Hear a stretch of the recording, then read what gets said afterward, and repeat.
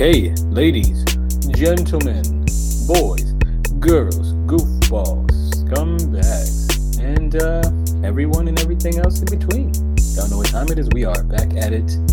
This is the Football Misfits, home of the Football Misfits, episode 103. Oof. I am your host with the most, of course, LV, aka Paper Fronto, aka Ma Rainey's Black Bottom, aka Buck Nasty. It is the summertime, last time I checked, so I'm still El Pistolero. Wouldn't be the Football Misfits unless I was joined by the other host, the one with the mostest, if you will. You've seen his work on the gram. You've seen him on this pod. You've heard him on this pod. He is the one, the only, Mr. Misfits. Y'all may know him as Ronnie, and so do I. Ronnie, say what's good for the one time. What's good for the one time, everybody? We hope you are staying strong and being brave. Boom, pow. And this would not be the Football Misfits without our man at the data desk, Spencer Tino Perez, the Spencyclopedia Britannica. And unfortunately, he is unable to join us today, so we will be data desking ourselves. Now, you know what that means. Jokes aside, Spencer, I believe, is out approving and vetoing new Real Madrid kits. That's what I heard, at least. That's what sources say. Neither here nor there. Shall we get into the good stuff? The last couple of weeks, we've been following the Women's European Championships, which have been red hot, goals aplenty, if you will. And we had an eventful match week 2 and 3, or match day 2 and 3, I should say. Like I said last week, it was convenient that match day 1 ended on the Sunday we recorded. So Monday started match day 2, and the most eventful match of that day was the ass whooping among ass whooping. England 8, Norway 0. Oof, my Beth goodness. Mead hat trick for fourth with the Lionesses. Ellen White with a brace, on the verge of becoming England's all-time scorer among men and women. She only has Wayne Rooney to beat. And you also had goals coming from Alessia Russo, Lauren Hemp, and a penalty from Georgia Stanway. The way the scoreline was set up, yes, it was absolutely goals aplenty in that match alone. And I think this kind of kicked off a week of a lot of walking it back. For me, many points that came across that were absolutely refuted.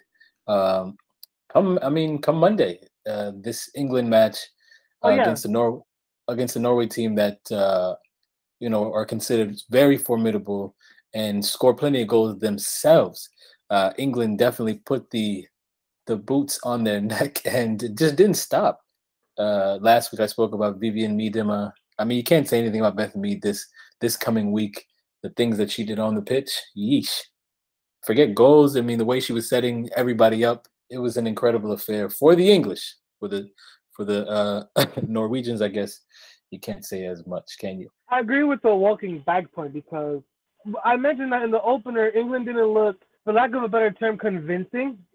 They looked like they needed to tighten some things up, but they put all that to rest against Norway. Like you said, a formidable team. They traditionally are one of the best women's teams in the world. And they got smoked 8-0. This is single-handedly Norway's worst ever defeat. And it brought akin to Brazil 1, Germany 7 because of, they're one of the historic powerhouses. They're a giant, and they're just getting walloped. A great shout, because in that Brazil-Germany match in the World Cup in 2014, was it? Yeah. Things went off the rails so fast, and it felt, the same here where, I'm not sure if this happened for you, but when I was watching, I was just sitting there in disbelief, like, okay, they're not going to continue on, are they? They're not going to keep scoring. And this is all in the first half. And it felt the exact same way here with Norway and England. It felt like England it looked like they were playing against themselves. Everything worked for them. And all in this first half, this first period, if I'm not mistaken, they scored 6. Was it 6 goals? Yeah, 6 goals in the first half. It was unbelievable, unreal stuff. And it was hard to watch, but also very entertaining, to be fair. No, it definitely was. But, yeah, that would be my comparison. You would never expect for Norway of all teams just to lack so much, especially defensively. I just couldn't believe yeah, sure, England might could have won it going into it, but 8-0, I wouldn't have thought of that. And Norway put themselves so far back. Austria put themselves in the driver's seat thanks to their win over Northern Ireland. Absolute truths. Those kind of matches, obviously, you can never expect will happen. I'm sure the English didn't feel in a million years they'd win in that fashion.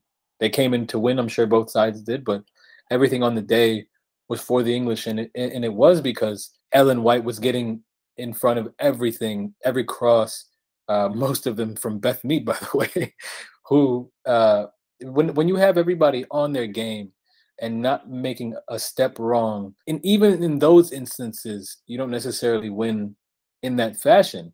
And so it's one of those moments where everything goes right and every chance basically hits the back of the net.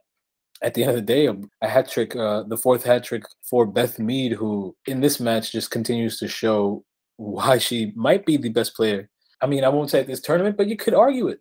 The way she assists and causes such problems on the wing and creates for Ellen White and the forwards for England, and just attracts so much attention.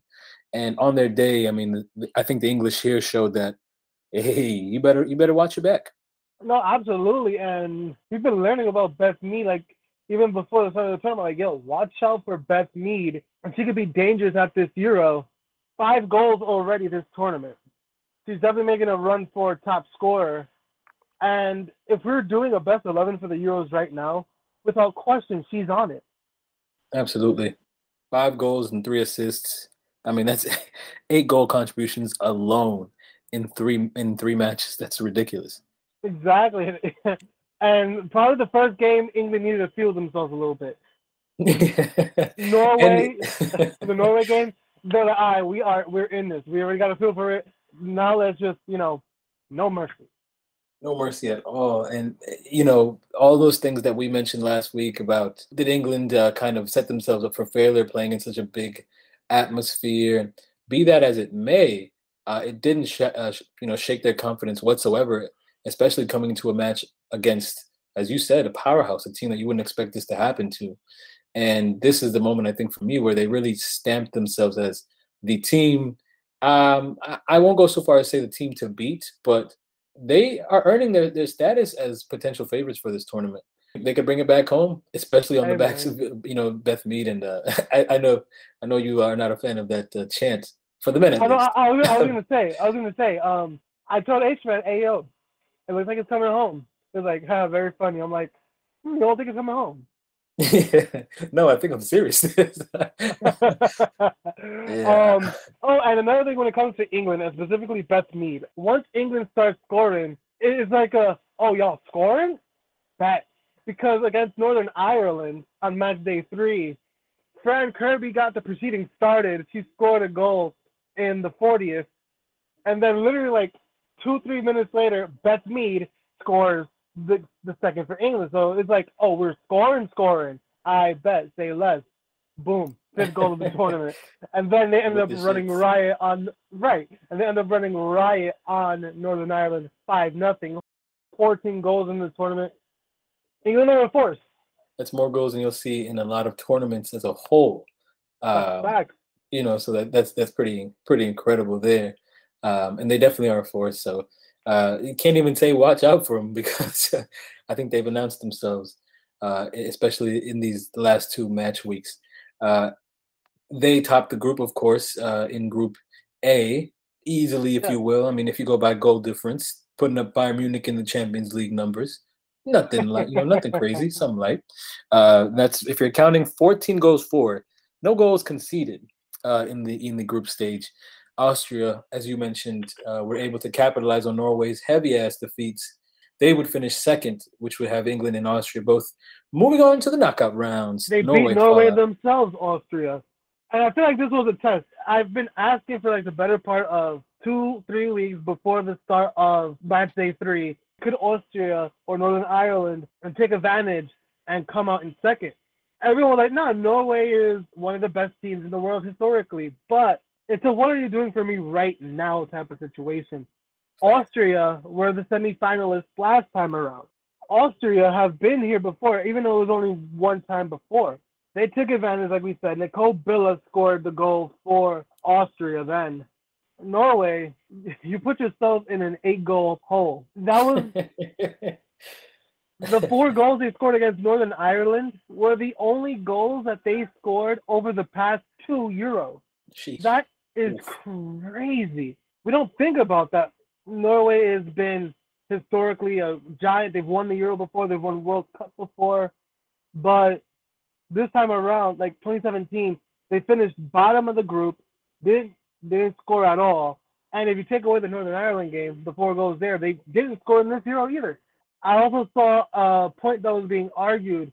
Could Ada Hegerberg's return mess things up a little bit when it came to like team cohesion and chemistry? I don't know. But that's not a terrible guess. She's one of the best players in the world, yeah, but she wasn't even around for qualifiers and stuff like that. So it might kind of, mess with their heads a little bit. I don't know, but wholly unacceptable for Norway. Yeah, it's absolutely possible that may be the case. If I were the coach, I mean, I feel like I'd have her in there anyways, as you said, one of the best players in the world, an absolute attacking threat. And I mean, you just, even with or without her, you couldn't expect England to whoop your ass 8-0 and really throw you off the rails. I mean, that's humiliation. It takes a lot to come back from that, and it could be a big reason why they were caught slipping yet again by, as you said, Austria to finish off the group. Be that as it may, they weren't prepared for the tournament. And you said it best, Austria. We've seen them in tournaments past. I mean, just the last Euro, they found themselves all the way in the semifinal. So they do this when it comes to tournament time. Some nations, despite what you may think of them, they just turn up and they know how to do it. And a lot of folks may have put England on the sword or to the sword, saying that they could get caught slipping or bowed to the pressure of everything, especially being that they have their tournament at home. But they delivered, and Norway, another big dog in this group, did not. And Austria came and took advantage of that, if you will. You got to know who you are in this tournament. And unfortunately, Norway did not, it seems. Even, the Hagerberg thing and all, it just kind of shows that to a T. And Norway weren't even threatening against Austria either. Like, they had a couple of chances late where Manuela Zinsberger was on top of her shit. But other than that, it was like, there was not really much happening for Norway. And like I said, for best meet, if we're doing a best 11, I think Zinsberger would probably be one of the starting goalkeepers. That's how good she's been. All said and done, Norway, they got to hope for World Cup qualification, which they're probably going to get. Just hope, you're not trash in that tournament as well. Shall we move on to Group B? Let's do it. Match day 2 in Group B. Featured the heavyweight matchup of Spain and Germany from London. I didn't see the game, admittedly. I saw the highlights. When I saw Germany's first goal, Sandra Paños, an experienced goalkeeper, had herself a whopper of a mistake, literally feeding Germany their first goal. And then just before the half, Alexandra Pupp, she scored the second, and second half was pretty much minute. Spain did start, playing better, but it was another case of too little too late. Germany comes out with the dub there. Quickly, Denmark 1-0 winners over Finland. Pernilla Harder getting the job done there. But yeah, Germany. Yeah, so I did catch this match, and it was an interesting one. And I think with Spain, we'd mentioned last week maybe they'll be able to carry the loss of Alexia Putellas. I mean, she's not dead or anything, just injured. But be able to carry that loss forward and kind of use that as a motivation and whatnot. And it seems that they're doing that, but I think at a certain point, things just become a technical part of the match. And what they're missing without Jenny Hermoso and Alexia Putellas is starting to show, because in this match, I noticed a lot of times that they had the technical ability, the passes, but their final product, or when they get into the final third, that's where things started to break apart. And they just couldn't find that goal or the right pass to kind of, put them to goal or something like that. And Germany, they just happen to be a bit more direct in their approach. I will say that Aitana Bonmati is a beast. She's fun to watch in the midfield, but it looks like they're lacking that goal scorer to kind of get on the end of the plays and the high talent and technicality, or the technical level of Spain.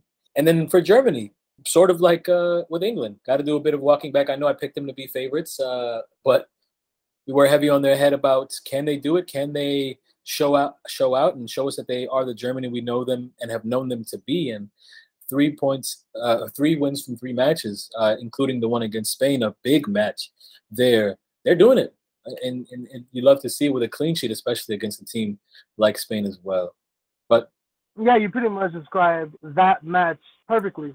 And then going into match day 3, Germany already winning the group. They took care of business against Finland, and doing so without Lea Scholler, who tested positive for COVID, and Finland were already out.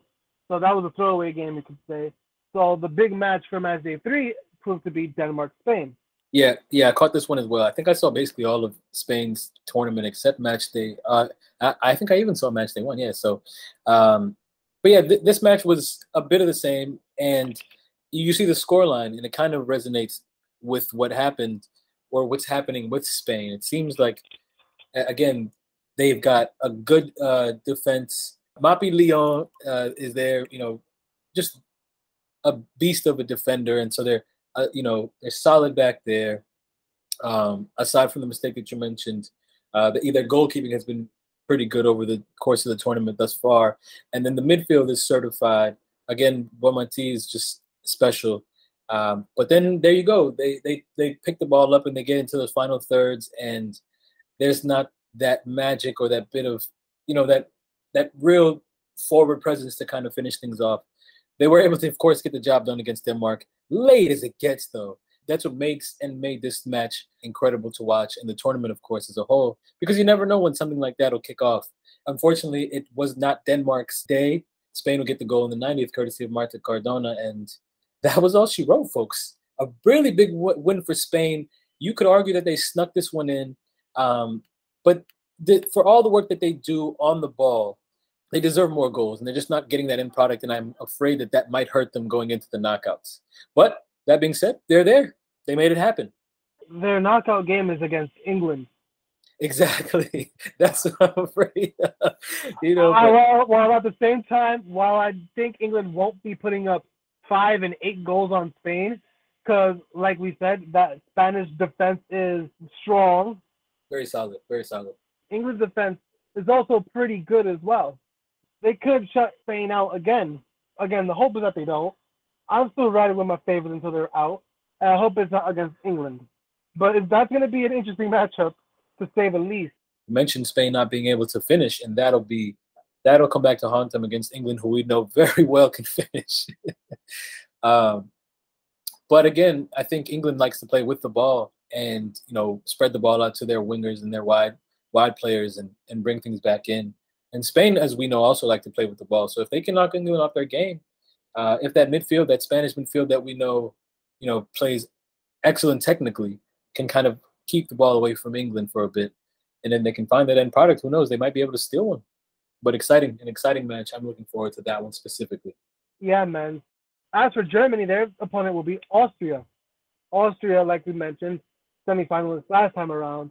Germany knocked out by Denmark in the quarterfinal last time in 2017. It should be an interesting matchup. Germans can't sleep on Austria. Absolutely. Austria will continue to look for that finesse. And Germany was going to look to right a wrong of the 2017, crashing out, as you said, to Denmark in the quarterfinals. They might want to put the beats on Austria, so they better prepare themselves. I think Germany has been one of the most solid teams, one of the most direct teams as well. Austria's got it cut out for them. But again, this is why you love a tournament when it gets to the knockout stages. The one-off matches, anything can happen. It feels like a final.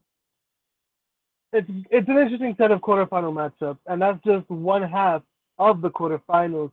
The other half features Group C and Group D.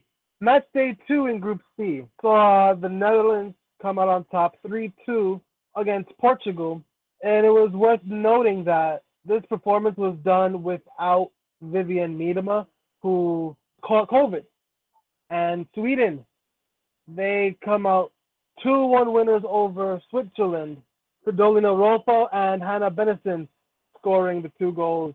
Yeah, the defending champions in Netherlands continue to find a way to do it. No Miedema, I'm sure, expressed overly how much I like her game. Well wishes to her, of course, but When you miss a player like that who kind of contributes in every way, your team does kind of have to reshape itself. But the good thing about Netherlands is that they bring on firepower off the bench and it makes an instant impact. So their team as a whole plays like champions. And we saw that in their match week 2 against Portugal. And then again, obviously, match day 3, which we can get to. But Netherlands, let's get into it. Wait, go ahead. Yeah, so if we go into match day 3 for Netherlands, they went ahead after their win against Portugal, which was 3-2. They kind of they played a Switzerland team, as Ronnie said off the pod, should have probably won this match based on the way they played. But the scoreline really doesn't reflect it at all. 4-1, Netherlands were the winners. Not at all. That scoreline was a bit flattering for someone who didn't watch this game and saw the scoreline. Most of their goals come from like the 80th minute on. There was an own goal that occurred just after the start of halftime. But right after that, the Swiss equalized, and they looked a lot more threatening. They looked like they could get the goal and see the defending champions out at the group stage. But the whole front three were subbed out. Playing in the place of Miedema was Lynette Berenstein, the player who was trying to get the most chances for the Netherlands. There was even a moment where she drew a penalty, but when VAR looked at the replay, the Swiss goalkeeper got all ball and they reversed the decision. Lika Martens, who was the best player at the Euro 2017, she was a non-factor. She might as well have not played at all. And then Danielle van den Donk, the front three just weren't really doing anything. And they subbed out the front three, and the subs came out with the goals. And the subs pretty much gave the Dutch the victory, 4-1. So now you're in a predicament where if you're the Dutch, you're probably expecting Miedema back to the quarterfinal, which isn't until Saturday. She should be ready for then. Do you tinker with the lineup again? Do you obviously you're going to put Miedema in the starting lineup, but your two wingers, how are you going to do it? Is Mika Martens, the non-factor, going to be back on there? Are you going to replace her with one of the subs? Are you going to switch things up? So they're in a bit of a bind right there. Real quick before you get on the Netherlands, like we said, Switzerland has to feel hard done by with this result. Absolutely. To get your heart broken in the way that they did, because every single goal that Netherlands scored, goals 2, 3, and 4, came after the 84th minute, Fergie time, as they say. And I can understand how deflating that might be. So you're absolutely right. They'd be hard done. It's not like Switzerland didn't play well throughout the tournament, but that third place finish really must hurt because, I don't know, they didn't deserve to go out the way they went out. Now, that could also be kudos to Netherlands, who made the adjustments and they worked. Oh, no, it did work, but the fact that it took you till the 80th, 85th minute, like I said, you got to ask questions. Now you're in a bind where you got to look at to your squad.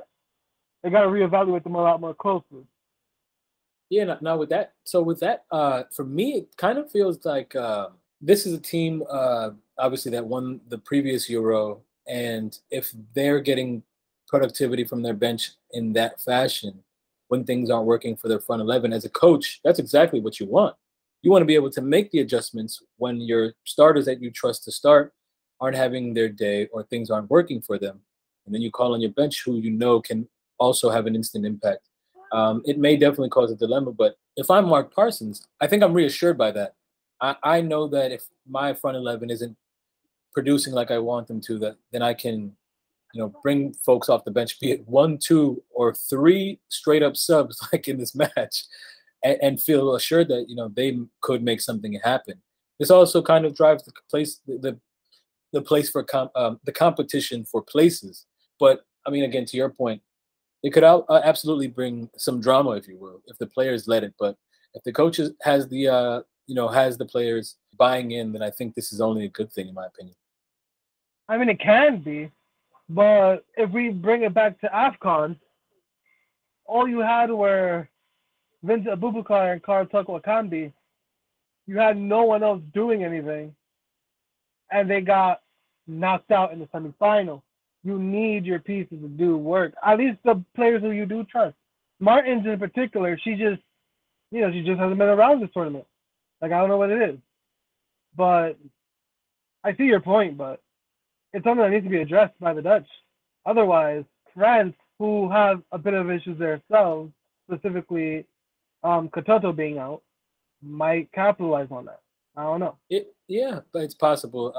But through the 3 games that so far in the Euro, the Netherlands have had a number of different goal scorers, and it's not just the goals. I understand what you're saying, but it looks like folks are getting on the board as best they can. To your point again, the trusted folks are the ones that don't seem to be getting on the board, except for Miedema, who instead of scoring is basically setting up and playing that creative role. But we shall see. I mean, it could be good things for Netherlands, could be bad things. I mean, if they're champions, they may be able to persevere. But then again, the knockout round is a different beast. These are one-off matches where if you're not on your day, you could get bounced out, like you said, by a French team who is on and popping. But to top off Group C, Sweden. Oh, they ran through Portugal. Who absolutely cooked Portugal, as Ronnie just said, on the final match day, 5-0, with everybody and their mama getting goals. Felipe Agndal started the scoring with a brace in the first half. That would be followed by a terrible own goal from Portugal to cap off the first half. Kosovar Aslani in the 54th would score from the spot. And then to make it 5-0, Stina Blackstenius, the one that folks are scared of, if you will, capped things off with a goal in the 90th +1. Me, I am folks. Yeah, there you go. But absolutely steamrolled Portugal, a team who I think is another one, just like Switzerland. This Group C, the teams that ended up in the bottom half, Switzerland and Portugal, they played well, if you will, or tried to play well, but just were absolutely steamrolled at points. And, things did not go their way. So Switzerland would finish in 3rd place, Portugal in 4th, with Sweden topping the group, and then the Netherlands in 2nd place. Shall we finish with Group D, Ronnie? You already mentioned France and their injury issues. Oof. Yes, we are recording this on Sunday, so their set of match day 3 isn't until Monday. France will play Iceland, and Italy will play Belgium in what we basically said with Charlotte. France, and then a 3-way battle for second, which is what we have now. France won the group. They're through. Like we said, they'll play the Netherlands. They beat Belgium 2-1 on match day 2. Iceland and Italy saw themselves settle a 1-1 draw there in Manchester. Iceland are currently in the pole position for 2nd place on 2 points, while Belgium and Italy each have a point. All 3 of those teams can make it out the group. Iceland, they're currently the better team of the 3, if I'm being completely honest, just off of the first 2 games of the competition. I'm still going to hold my guns and go with what I picked earlier with Italy. And the game against Iceland, Italy showed that they can deliver. It's just a matter of when and how. Yeah. I was going to ask, which team do you feel will be the most disappointed if they don't finish in 2nd place based on the way that they've been playing? Iceland. But the issue with them is that they are playing France, and there's not a guarantee win there. So even if they lose Iceland, they could still advance with the help of a draw in this game right here between Belgium and Italy. And the draw has to be a scoreless draw. Oof. If it's like a 2-2 draw and they lose, you have to beat France. I feel like that might happen. It's just a high-scoring game between Belgium and Italy, but I feel like they would be the most disappointed. I mean, they all will, but the most disappointment would be Iceland if they don't make it out the group. We'll see. I'm still gonna hold on to Italy just for the fact that that's what I said to begin. But Iceland has just been the better of the 3. Yeah, I wholeheartely agree. I think you hit it on the head best. France +3 is what this group is called. I like that. France +3. Aside from that, I think that kind of does it for this past week's Euros. As you mentioned, there are the final matches of Group D still to play, which will happen on Monday, and then that should shape out the quarterfinals. Yes, we only have one matchup left to figure out, and that's Sweden versus whoever comes out in second in this group. We'll see how things go. The quarterfinal of the Women's European Championship begins on Wednesday, and we are here for that. Women's AFCON, shall we? Yeah, I admittedly, again, didn't catch too much of it. I tried to get into following it, but I didn't do the best of jobs. So, Ronnie, by all means, take it away, big man. I'm chalking it up to Bean Sports. Yeah, we boycott. That's the reason why we don't watch Liga, and that's the reason why I didn't watch La Liga for many a year. The semifinals are set. Morocco defeated Botswana 2-1 on home soil, and Zambia needed penalties to beat Cameroon, and the game-winning penalty was scored by Hazel Nali, the goalkeeper. Oh, this wasn't a penalty shootout that was that long where the goalkeeper needed to shoot. No. The goalkeeper was the fifth shooter for Zambia. We love to see a goalkeeper doing his thing or doing her thing in any penalty shootout. But I respect the guts. I respect the guts. So it's worth pointing those out because Morocco and Zambia will be competing at the Women's World Cup next summer. Their wins secured their qualifications. And the other two teams from Africa who earned direct places to the World Cup were two teams who have been there previously. South Africa defeated Tunisia, and Nigeria defeated Cameroon, both by the scores of 1-0. They will be in the World Cup in Australia and New Zealand come this time next year. The semifinals be Morocco versus Nigeria and Zambia versus South Africa. Thoughts on the Women's World Cup qualifiers in Africa? I know you didn't see much, but just the thought of Zambia making their debut, as is Morocco, Nigeria back at it again, and South Africa. Yeah, no, you love to see a team making their debut, of course. And another quick point for me, I enjoyed seeing Botswana all up in there as well. Getting their ass whooped, no doubt, but they picked up losses in the last week and a half to South Africa, to Morocco, and then today, day of recording, to Cameroon, who are on a red card. So kudos to y'all, Botswana. A pretty looking flag at the very least. And the predictable competition, the CONCACAF W Championship. USA Canada, that's tomorrow night. Is it USA and keep it pushing, or are you going Canada like me? And listen, I like the idea of rocking with Canada, and that's exactly what I will do. I'm rocking with you and Canada, Ron. Let's go. Woo! See, when it comes to LV, you expect him to like switch it up. I specifically remember this guy talking about why England would lose to Germany, and the words verbatim was, which is exactly why I'm picking England to win this one. So, yes, indeed. Yes, indeed. And did they win? They did win. The logic makes no sense, but it makes sense. And the winner of that final, USA and Canada, will earn a direct spot to the Olympics. Hey. Canada are the defending gold medalists. So the defending Olympic champions and the defending World Cup winners. I just want to give a quick shout out. I saw a player, Carson Pickett, I think was her name, and she started on Tuesday night for the USWNT against Colombia in a final friendly. It was a final friendly match ahead of that, I guess. But she became the first player with limb difference to appear for the USWNT.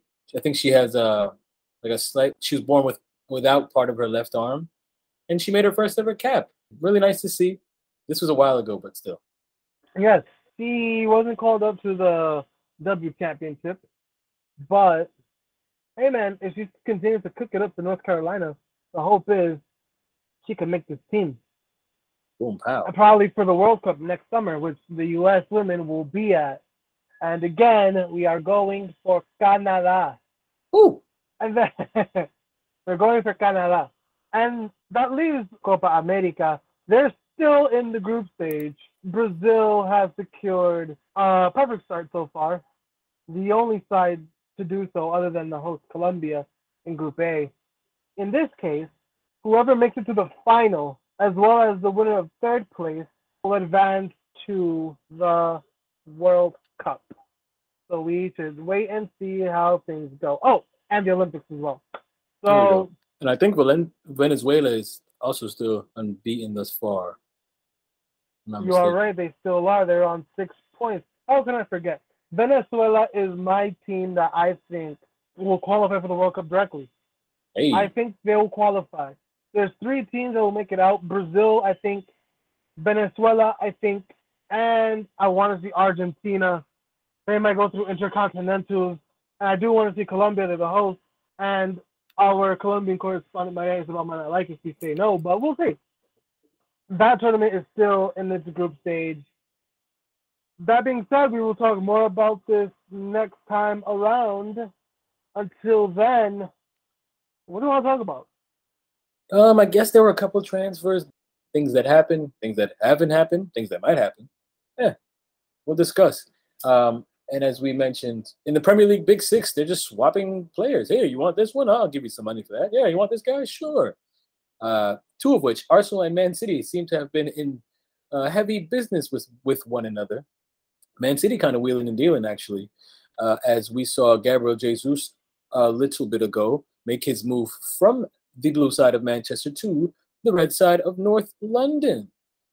I think it's a good move for him, in my opinion. I think it can give him a chance to get back to being a proper number 9. We know Pep Guardiola has had him every which way and any which way on the front 3. 9. Except the number 9, exactly. Well said, Ronnie. Talking about you don't have a striker, but you put your main striker in other positions. Like, of course you don't. Unbelievable. The guy hasn't been able to play at the number 9 for a couple of years. Understandably, when he first came in, Sergio Aguero was the dominant number 9.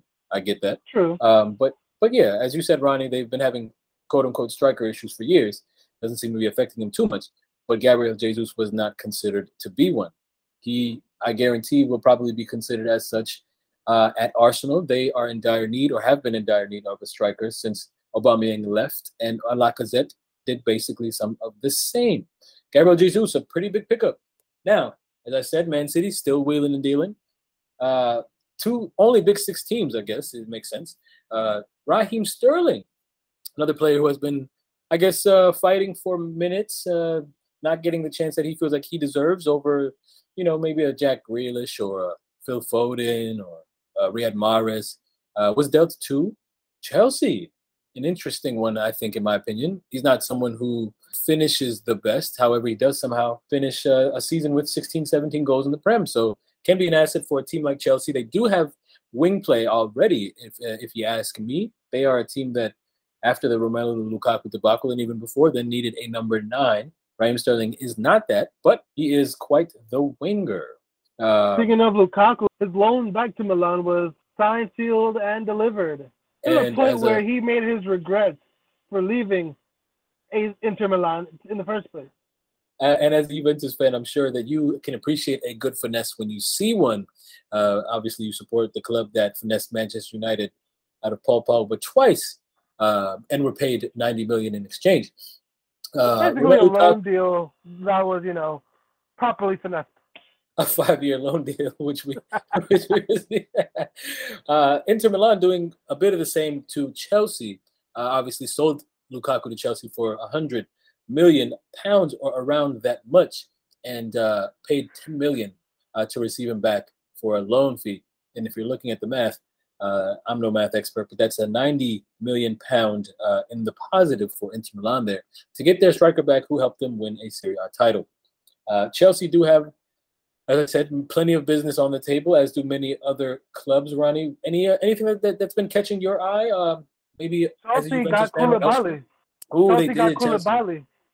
Yes, you're right. You're absolutely right. Chelsea looking to snatch Napoli center back extraordinaire and Senegal center back extraordinaire. Not that they're looking to do it; they did it. Ouch! I guess it hurts even more when you put it like that. Quite the center back. Quite the center back pickup, if you ask me. Chelsea, as we know, and as you mentioned off the pod, have shipped most of their back line off to Spain, be it Rudiger or Christensen.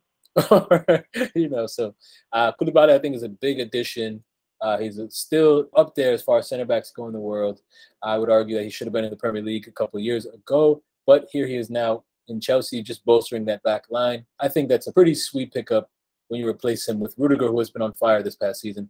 Koulibaly ain't no slouch either. As we know, Napoli were fighting for that Scudetto basically the entire season until they fell off late, disappointing Diego Maradona yet again. Neither here nor there. I would say let's stick in Italy. We have been seeing a bit of movement. Lewandowski is going to Toronto FC, and I don't know what it is about Toronto. I mean, yeah, there's a lot of Italians in Toronto specifically, but they're building a Serie A all-star team. They absolutely are. And I think it's such a good look for Toronto and the MLS as a whole. They're not picking up old stars that are done and dusted. They're taking guys that are ready to go. And they've been doing this for years, I guess. If you go so far back as Sebastian Giovinco, who was not that old when he left for the MLS as well. But here's another addition. Bernardeschi's only 28. That's huge, and Bernardeschi is someone that I've always liked his game going back to Fiorentina. I loved it, man. Yeah, he's such a good baller. I mean, at Juventus, I feel like he would have been a star were it not for one Federico Chiesa. Bernardeschi's been there way before Chiesa. But Right. I think he was a star. I would say he was a star, not the biggest, but he was one. Absolutely. I've always liked his game, as I said, and that's a big pickup for Toronto. So kudos to Toronto, wheeling and dealing in Serie A. Who do they know that's Italian? Romagnoli is going from Milan to Lazio. Underrated, and I think that is a big pickup for Lazio. Yeah, that's big news right there on the Serie A front, especially for AC Milan, who, as we know, won the Scudetto. Romagnoli was a big piece in that, and to ship him to Lazio, who, for the most part of the season, were competing at least for top four, making things more interesting. You love to see it. Absolutely. I actually love that pickup. Yeah, I agree with you. I think that bolsters that team even more. A team that It wasn't a pickup I was expecting. Yeah, likewise. I didn't know it until you just said it, to be honest. And that's why we do this. Elsewhere, we mentioned Sadio Mane to Bayern Munich, obviously, but a player that is currently on Bayern that may not be for much longer, Robert Lewandowski, went as far as going on his Instagram and sharing a heartfelt message to the Bayern Munich faithful. 8 years he's been there, won everything from the DFB Pokal to the Bundesliga title to the Champions League, you name it. He has had his heart set on Barcelona, and it looks like it's going to happen. My main question, Ronnie, is how are Barcelona paying for this? I want to say Spotify. I want to say they're printing money like the U.S. government. I honestly couldn't tell you even if I tried. The Lewandowski deal looks to be all but confirmed. Not only that, they also re-signed Ousmane Dembele, and they signed Rafinha for the same position. Who else did they sign this summer? They signed a shitload of players. They signed Kessie, they signed Christensen. They offloaded Clement Lenglet on the loan deal to Spurs. Which I think is a decent pickup. I won't be too overly excited if I were a Spurs fan. It is what it is, as Jose Mourinho says. Trincao went to, speaking of Mourinho, did you see he got tatted?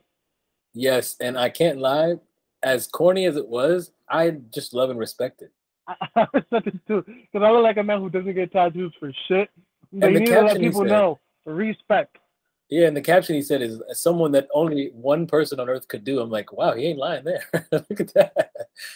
But yeah, they also offloaded Trincao on a loan deal to Sporting Club de Portugal.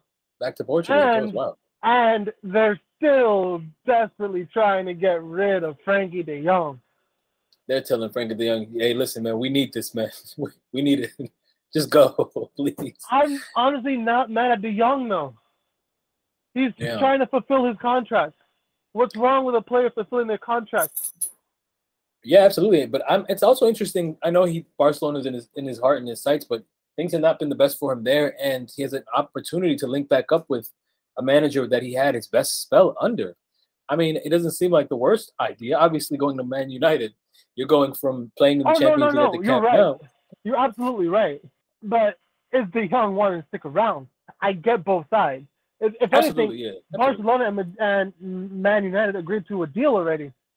They're just waiting on personal terms, which is like, personal terms my ass, I'm not staying. I mean, I'm not leaving.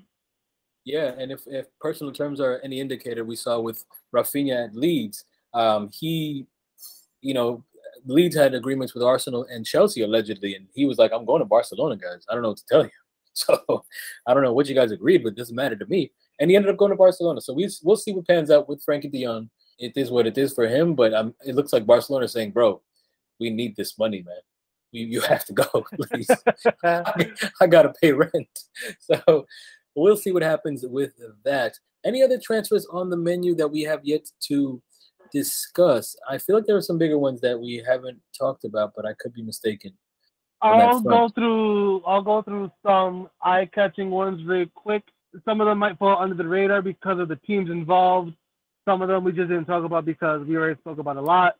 Wayne Hennessy to Nottingham Forest. Wow. I mean, it looks like Nottingham Forest is just taking every keeper on earth. I mean, Hennessy's a big one. We talked about his international performances as of late. I think they just secured Dean Henderson on the loan, if I'm not mistaken. That's also a big pickup. Nottingham Forest building from the back. Nottingham Forest are building a team that can try to compete. They signed Omar Richards from Bayern. They got Nico Williams from Liverpool. They're also signing players from the Bundesliga as well. You mentioned Dean Henderson. So it's a Nottingham Forest team that looks like they're building to stick around in the Premier League. Christian Eriksen to Manchester United. Oh, yes, that's a big one. Thank you for bringing that one up. I know Spurs fans wanted him back at Spurs, but I just didn't feel like it would happen. I don't know. But here he is back at Old Trafford. And despite him being on another rival Premier League team, I hope he plays his best season. You know, I want him to play well. And he deserves that much. And if United gets that much out of him, then kudos to them as well. I know he wanted to be playing in Europe, and Brentford could not give that to him. But and United at least will, something that Cristiano Ronaldo does not seem to be appreciated. If I were him, I'd listen to Luis Nani. Just to have Man United. It's the Europa League. 1 year in the Europa League is not going to kill you like that. And if you think about it, think of the Europa League teams who are qualified. Think about all the places you go. They're going to sell out their venues because they want a piece of Ronaldo. Think about the Nantes. Think about the Lokomotiv Plovdiv. Think about my goodness.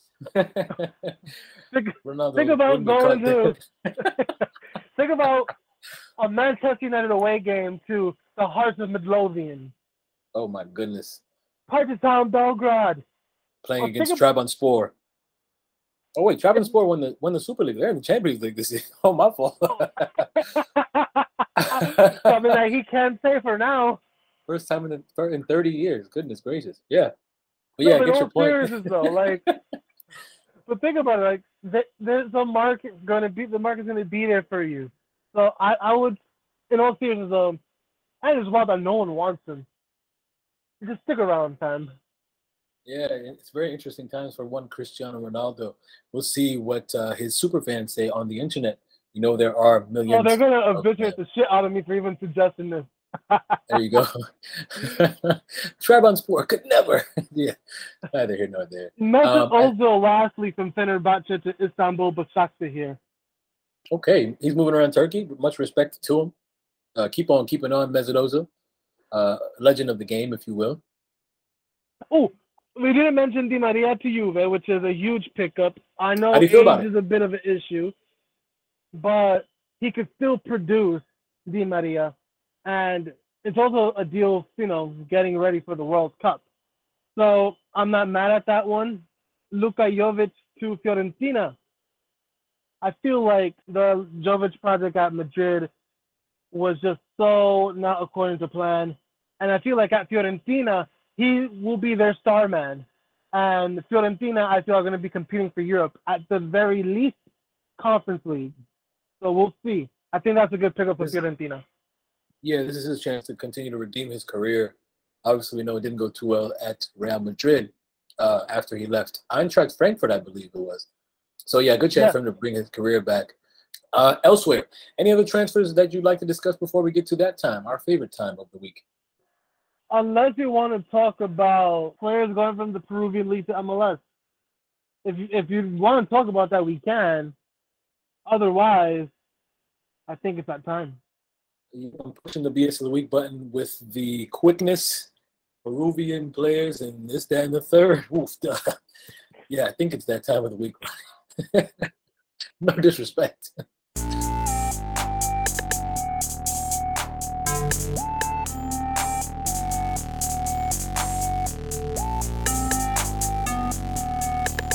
Nobody is doing like what some journalists do when they write bullshit.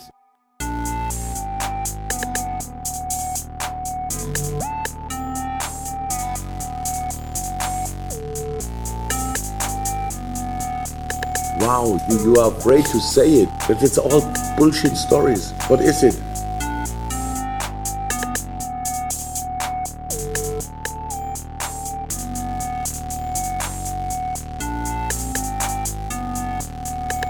Most of the times it's bullshit. Shout to Washington Corroso, who went from Sporting Cristal to Austin FC. I honestly don't have any BS of the week. If it's not work, it's been the Women's Euro and the Women's Tournament. I've been too connected to that. As well as some of the preseason friendlies. I saw Club America and Chelsea play. As well as Benfica putting a 5 spot on Fulham. So, I'll give you, right? So I'll give you the BS of the week for the week. What is any BS of the week you may have? Okay, sit back and enjoy. Last week I talked about match fixing in the on the African continent on the club level. Now, I was hoping that would be the only match fixing that I have to talk about. Alleged match fixings, I should say, on the African continent on the club level. However, if 90 plus goals in a match wasn't enough to be considered match fixing, this week we've got some actual footage and could be even more egregious. I don't know. Now, on the club level, this was in the country of Nigeria by a club known as Remo Stars, who were playing in the Ogun State FA Cup final against Ijebu United on this was Thursday of the past week. Now the match ended up going to penalties, as matches do, as finals do. You know, makes things interesting. Now, rather than score 100 goals and make it blatant, they decided to wait until the last minute during the penalty shootout to ensue alleged match fixing, which I should mention at this point they still deny ever occurred. Now, if you watch the footage, you'll see both teams, of course, lining up to take their penalties. You've got the keeper of Ijebu United lining up there, and one of the penalty kick takers of Remo Stars lining up at the spot. What happens next was unreal, if you will. It looked like whoever was controlling him's controller on PS5 just died there and sent it to heaven. But instead of going over the goal or off the post or directly to the keeper, the Remo Stars penalty kick taker ran up to the spot kick, kicked the ball as far as he could in the opposite direction, if you will. I mean, this ball went so far of the goal, it could have been called for a throw-in, not even a corner kick. Let that sink in. That wasn't enough. The Remo Stars keeper decided to use a tactic that I've also not seen much before in order to try and save a penalty kick. And this tactic was him just standing dead on the spot in the center of the goal as the Ijebu United spot kick taker slotted it into the bottom right. He looked at it like, oh, look at that. I guess we're taking penalties, are we? Remo Stars would lose this penalty kick shootout, of course. I'm sorry to cut you off, but can I see the point about the penalty that just really blew mine? It wasn't like, like there's times where a player would just fire a rocket in the top corner and the goalkeeper has literally nothing to do but just sit there and stand and just watch it go past him. That was a little dribbler on the bottom right corner of the goal, fam, and the keeper didn't do shit. He could have stopped it 3 times if he wanted to. He looked at it like, well, I think it's going to go to the left. Yep, it's going to left. And sure enough, it went left, and he went nowhere. So clearly the Rainbow Stars were doing this on purpose. If you can't tell that from the video footage, I don't know what to tell you. Look at a different sport.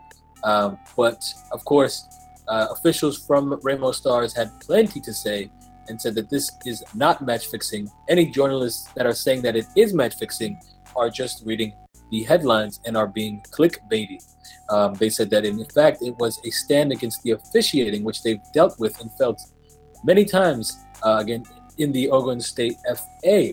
So they said they decided to make a stand or make a statement. And I'm thinking, fam, yeah,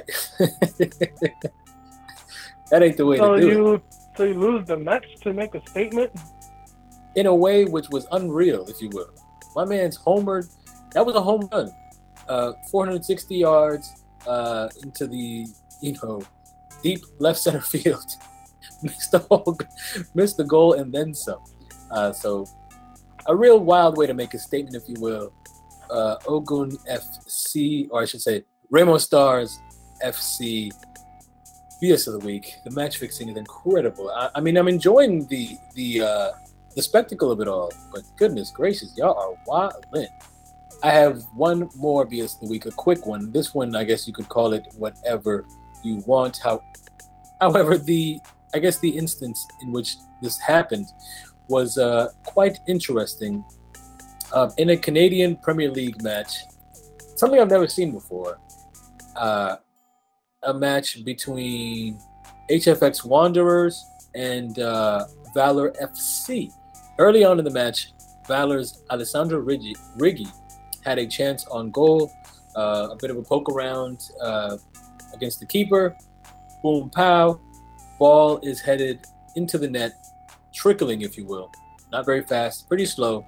And in this moment, we've seen many a time in football where a defender will come in, last gasp, clear the ball off the lines, heroic save, keep his team on the level on the score sheet.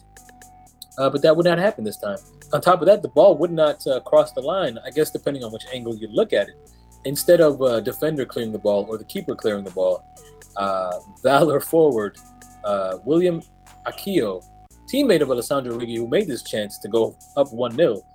Akio pulls up and goes ahead and kicks the ball as hard as he can in an apparent attempt to celebrate, like boom, pow, we done did it. Goal, 1-0, celebration.